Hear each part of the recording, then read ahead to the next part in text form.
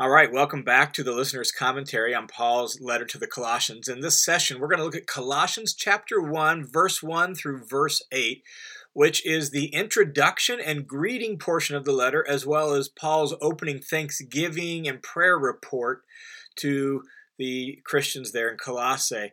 And in the introduction and greeting, Paul follows the conventional standards of the day. And in a Greco-Roman letter, the time period in which Paul's writing, the way a letter began was different than, say, the way it begins, at least in my cultural context here in the United States. We typically write letters with, dear so-and-so, or hey, John, my name, hey, John, comma, and then we jump into the letter, and then we sign off with, some sort of farewell, and then we sign our name, right? That's sort of the way it works, is we have the introduction at the beginning and then the wrap-up at the end.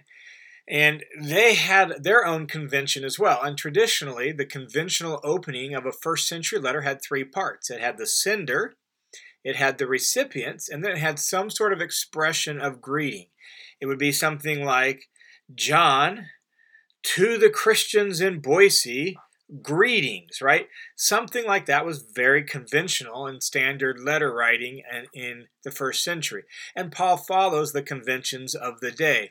And so he mentions the senders, then the recipients, and then he has his greetings. Let me read to you Colossians chapter 1, verses 1 and 2, Paul's greeting as he opens this letter. Paul writes, Paul, an apostle of Christ Jesus by the will of God, and Timothy, our brother, to the saints and the faithful brethren who are at Colossae, grace to you and peace from God our Father. And so Paul has the sender. He mentions himself and Timothy. He has the recipients. He mentions the saints and faithful brethren who are in Christ at Colossae. And then he has his greetings. Grace to you and peace from God our Father. So he follows the conventions of the day, but he adds some details and modifies it according to his purpose and according to his audience. And so let's start with the senders. It's Paul and Timothy. Paul describes himself as an apostle of Jesus Christ by the will of God. And an apostle simply means like an ambassador, an official representative. It's one sent on behalf of another. So it's an official representative of another person who represents that person's presence, that person's authority, and that person's will. And so Paul is an apostle of Jesus. He is Jesus' ambassador. He is Jesus' representative because Jesus is king, and he has representatives, ambassadors in the world, Paul being one of them. So Paul, an apostle of Jesus Christ, and notice he says, by the will of God.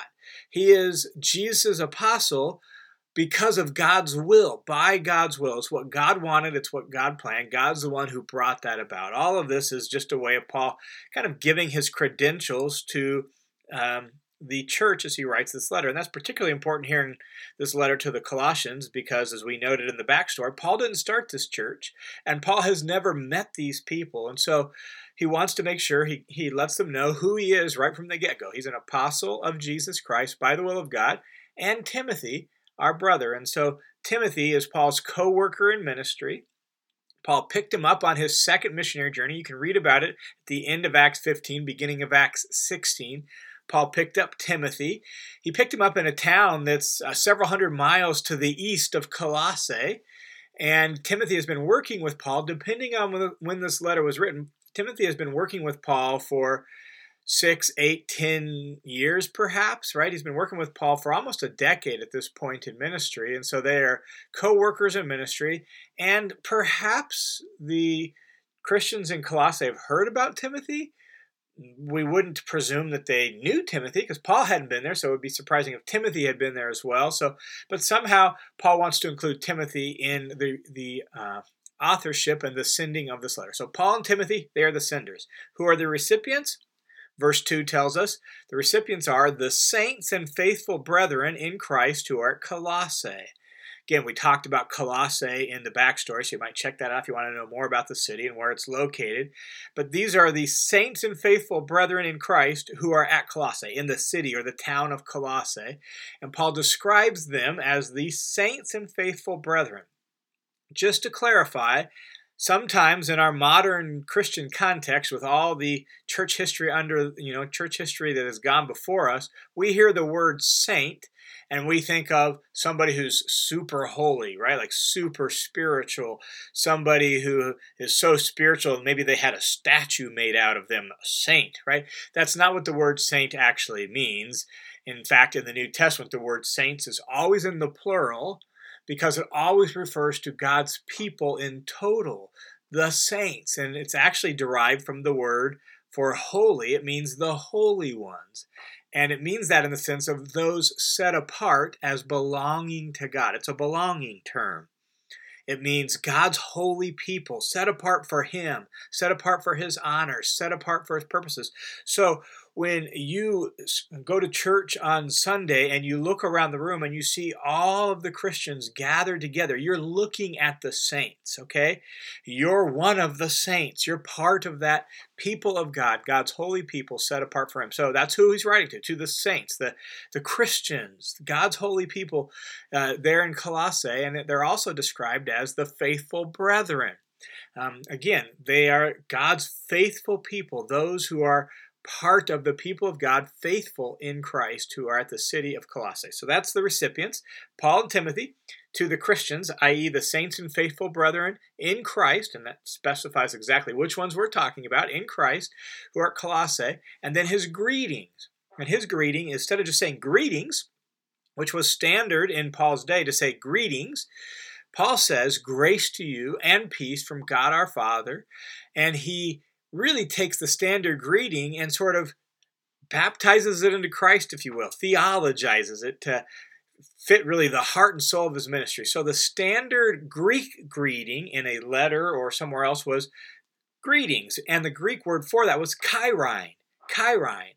Guess what? The word grace, when he says grace to you there in verse 2, is charis. Do you hear the similarity? Chairein, greetings. Charis, grace. How convenient is that?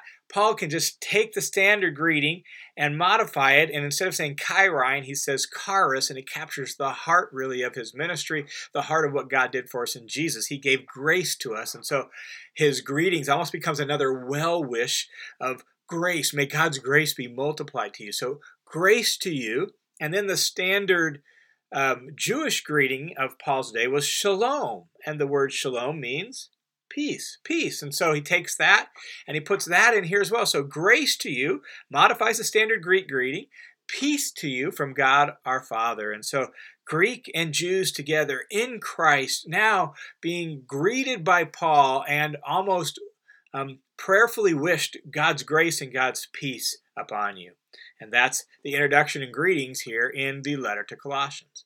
Now from there, what Paul does is he begins to report out how he's been thanking God for them, and then that leads to how he's been praying for them. And so we're going to get to Thanksgiving at this point. We'll save the prayer for our next session. But in verses 3 through 8, Paul is going to describe his thanksgiving that he's been praying for the Colossians there as they have come to faith in Jesus. But before we look at the details of that, what I want to make sure you hear is the broader context that sets kind of the big context of 3 through 8 into really a bigger chunk of the letter. Because from Colossians chapter 1 verse 3 all the way to chapter 2 verse 5 is in a lot of ways an introduction of Paul himself and an introduction of the heart of his ministry and his message to the Colossians. And again, remember, he hasn't been there. They don't know him. We talked about that in our backstory. So again, if you haven't listened to that, you might check that out. But he hasn't been there. He doesn't know them. They don't know him. They have some connection to his ministry because one of his co-workers started the church. And so in a very real sense, he uses his prayer report, his Thanksgiving report, and some other things he does to really introduce himself and the heart of his ministry and message to them. And so what they knew from the start, and we don't find out until chapter 2, is, as I mentioned, Paul had never been there. He didn't plant a church there. And so this section, chapter 1, verse 3 through chapter 2, verse 5, is really a way of building a connection, building some rapport, and helping them to see that his writing to them is really a natural expression and outgrowth of his whole ministry.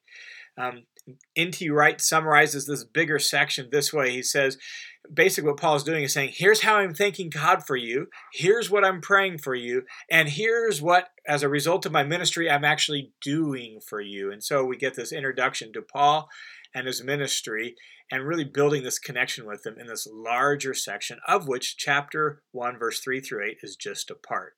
All right, now with that, let's look at the details of chapter 1, verses 3 through 8, where Paul describes how he's thanking God for them. So he says in verse 3, we give thanks to God, the Father of our Lord Jesus Christ, praying always for you. Again, in a standard Greek or Roman letter, it was very common to have some sort of well wish at this point in the letter, maybe even some prayer to the gods or some wish for good health.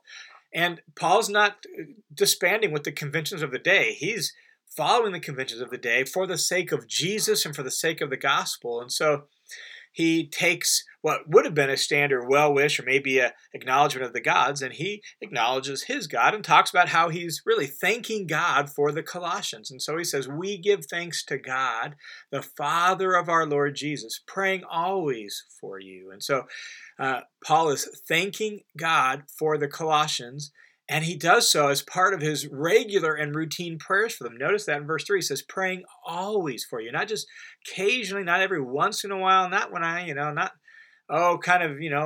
like he's praying always for them. That's important for us to notice. Paul didn't start this church, didn't know these people, but he felt a responsibility for them because it was somehow connected to his ministry. And so he's praying regularly and routinely for them. And a part of that praying, he's thanking God for them. And notice what he says in verse 4. He tells why he's thanking God, what's really motivated his prayers, what's motivated his thanksgiving for them. Verse 4, he says, since we've heard of your faith in Christ Jesus and the love for which you have for all the saints. And so I'm thanking God because of the faith that you have in Jesus. When I heard about that, it made my heart proud and happy, and I rejoiced in that, and so I thanked God for that. And I'm thanking God, he says, for the love which you have for all the saints, meaning for all God's people, that your conversion to Christ is already manifesting itself in love for God's people. Then he goes on in verse 5 and he says, and here's the basis of all this, because of the hope that's laid up for you. And so the faith that you have in Jesus and the love that you have for all the saints is based on and grows out of the hope that is laid up for you in heaven, of which you previously heard about in the word of truth, the gospel. Just a couple things to note there, that when he says the hope that is laid up for you, he's talking about the thing hoped for, not our feelings of hope, although hopefully the thing we hope for will lead to feelings of hope, but our feelings can vacillate, they can waver, they can change. Paul's talking about the objective thing we hope for, right? Like the hope that God has provided us in Jesus, the hope of eternal life, the hope of a new heavens and a new earth, the hope of a renewed, restored creation, right? The hope of being delivered from wrath and delivered from our sins through Jesus Christ. It's the thing hoped for, all the good hope that God has given us in Jesus. And Paul says that is really the foundation of the basis of your faith and your love. And he says, notice, it's stored up or laid up in heaven for you. It's like set aside securely stored up for you in heaven, in God's realm. That's the idea of it in heaven. It's in a secure location. It's where God is, protected for you in God's space, God's realm in heaven, securely stored. This hope is so secure, it's so certain because it's in safekeeping in God's place where God and his servants, his angels, protect it. All right, so your hope is secure. That's the point, and it's the basis of your faith and your love. And then he says, you heard about this hope previously in the word of truth, the gospel. I think that's important for us to pay attention to. What he's getting at is when you heard the gospel, when Epaphras, the man who started the church there in Colossae, when he preached the gospel to you, you heard about the hope as part of that gospel, that the hope we have in Jesus, the hope of eternal life, the hope of renewed creation, and the hope of a new heavens and a new earth. That's just part of the gospel message, he says, that should be included in the gospel. It's part of the good news that God is making all things new in Jesus, and you can get on board with that. You can be a part of that. So you heard of that in the word of truth, the gospel. And that phrase, the word of truth, is important for describing the gospel because it seems like there is some some sort of falsehoods, false ideas, false teaching that is at least in some ways challenging and destabilizing these Christians here in Colossae. And so Paul wants them to know right up front that the gospel they heard about in the beginning, that's the word of truth. That's the solid foundation. Believe that. And so the word of truth helps really solidify the gospel. One last note before we look at a few more of the details of Paul's thanksgiving. Notice that the triad, the three things that are mentioned: your faith in Christ, your love for all the saints, and the hope laid up for you. Faith, love, hope. Notice that. That's pretty important little triad in Paul's writings. The most well-known one is the one in 1 Corinthians 13, verse 13, where Paul says, "But now faith, hope, and love abide, these three, and the greatest of these is love." And so we normally say it, faith, hope, and love, because of 1 Corinthians 13:13. But we see these same three put together like this in other places. Here, for example, in Colossians chapter 1, we see it in 1 Thessalonians chapter 1, where Paul even says the same thing. He's thanking God for them, bearing in mind your work of faith and your labor of love and your steadfastness of hope. Faith, love, hope, same three. And so just notice that those really are like three pillars of a solid Christian life: faith, hope, love. Three pillars of a solid Christian life that are manifested here in the Colossians, and Paul is thanking God for them. Now, with that, Paul has ended verse 5 by mentioning the gospel. And so in verses 6 through 8, what Paul does is he kind of takes a second and riffs on the gospel, right? This becomes an opportunity for him to talk about the gospel and how important the gospel is and how powerful the gospel is.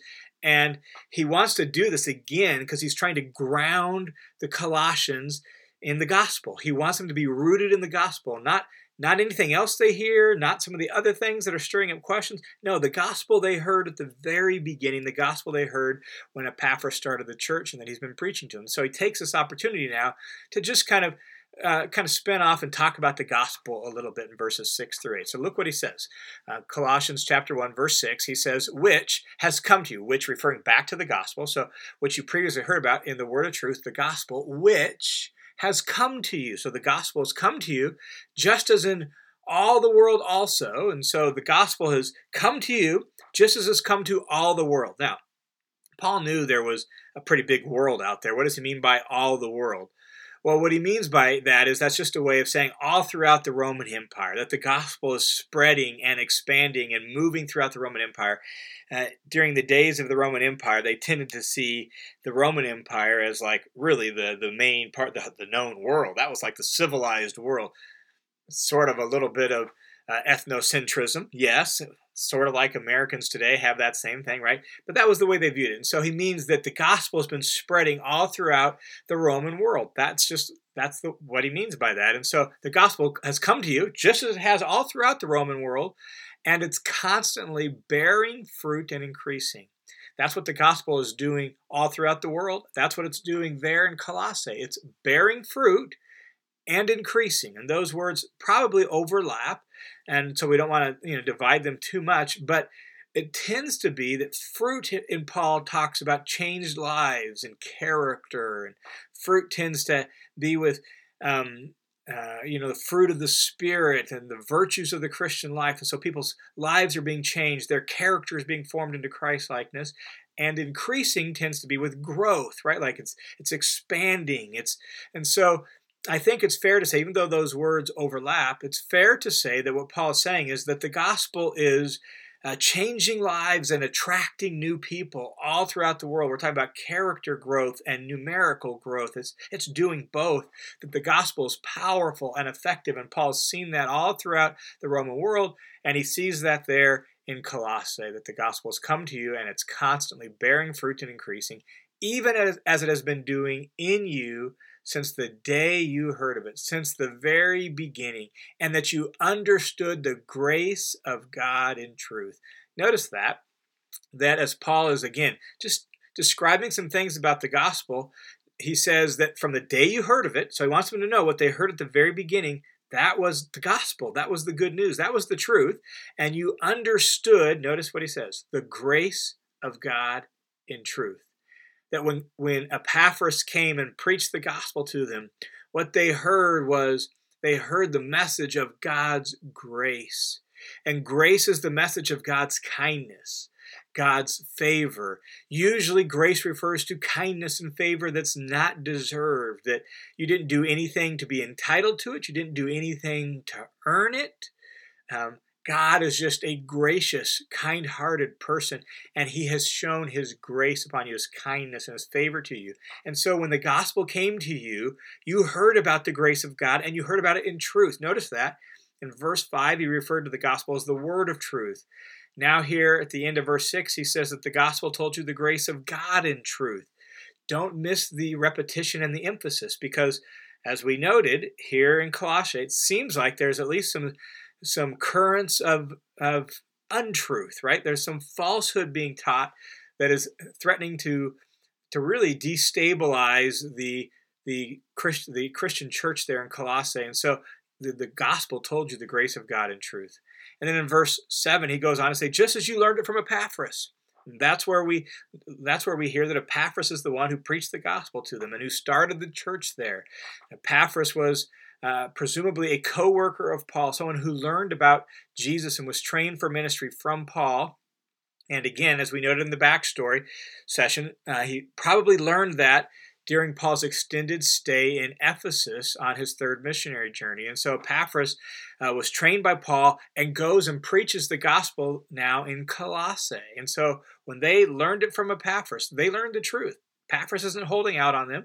There's not secret knowledge somewhere that they need to learn in order to really experience the fullness of everything God has to offer.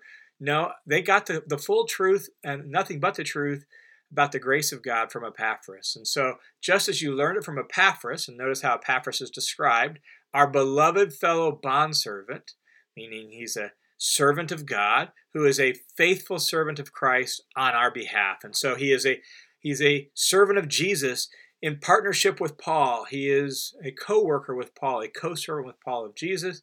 And verse 8, and Epaphras also informed us of your love in the Spirit. And so at some point, Epaphras has come and visited Paul, and he's told them about really how the gospel is doing in Colossae and the surrounding region. And in part of telling him that, he's also informed Paul about the Colossians' love in the Spirit, the love that the Holy Spirit is producing in their life, that's evident in their life. And that love is consistently one of the marks of people who have met and encountered the grace of God in truth. So that's Paul's Thanksgiving report for the Christians there in Colossae. That's how he's been thanking God for them. And I think it highlights a couple really important implications for us. One is the importance of being rooted and grounded in the gospel, that the message about Jesus and Jesus being king includes with it the hope that we have in him and the message about God's grace. And our lives need to be rooted in that. That's the truth. That's the centerpiece of our life. It's the centerpiece of God's story, and it should be the centerpiece of our life story. And so, is your life rooted in the gospel? Paul wants the Colossians and us to be rooted in the gospel that tells the truth about God and Jesus and the world and what it means to be human and where history is going. So may your life be rooted in the gospel. The other important implication for us to think about and reflect on out of Paul's Thanksgiving here is just the importance of thanksgiving. That the Colossians aren't a perfect church. Paul's worried about some destabilizing factors that seem to be affecting the church. They've got some issues. They need to grow up to maturity in Christ, and yet he's incredibly thankful for them because of their faith in Jesus, the love that they're showing, even if it needs to grow, the love they're showing for all of God's people, because they're rooted in the hope that God has given them in the gospel. And so he thanks God for them. And that's so important for us to be people who thank God for the kinds of things Paul thanks God for. When we see God's work in people, when we see God's work in our family, when we see God's work in our kids, when we see God's work in members of our small group, and we're thanking God for them. We're thanking God for the people in our church because they're part of God's good work. And so to be people who practice thanksgiving, like Paul practiced thanksgiving, for all the good things that God is doing in and through us and in the people around us. And so may we be people of thanksgiving, like Paul was a person of thanksgiving.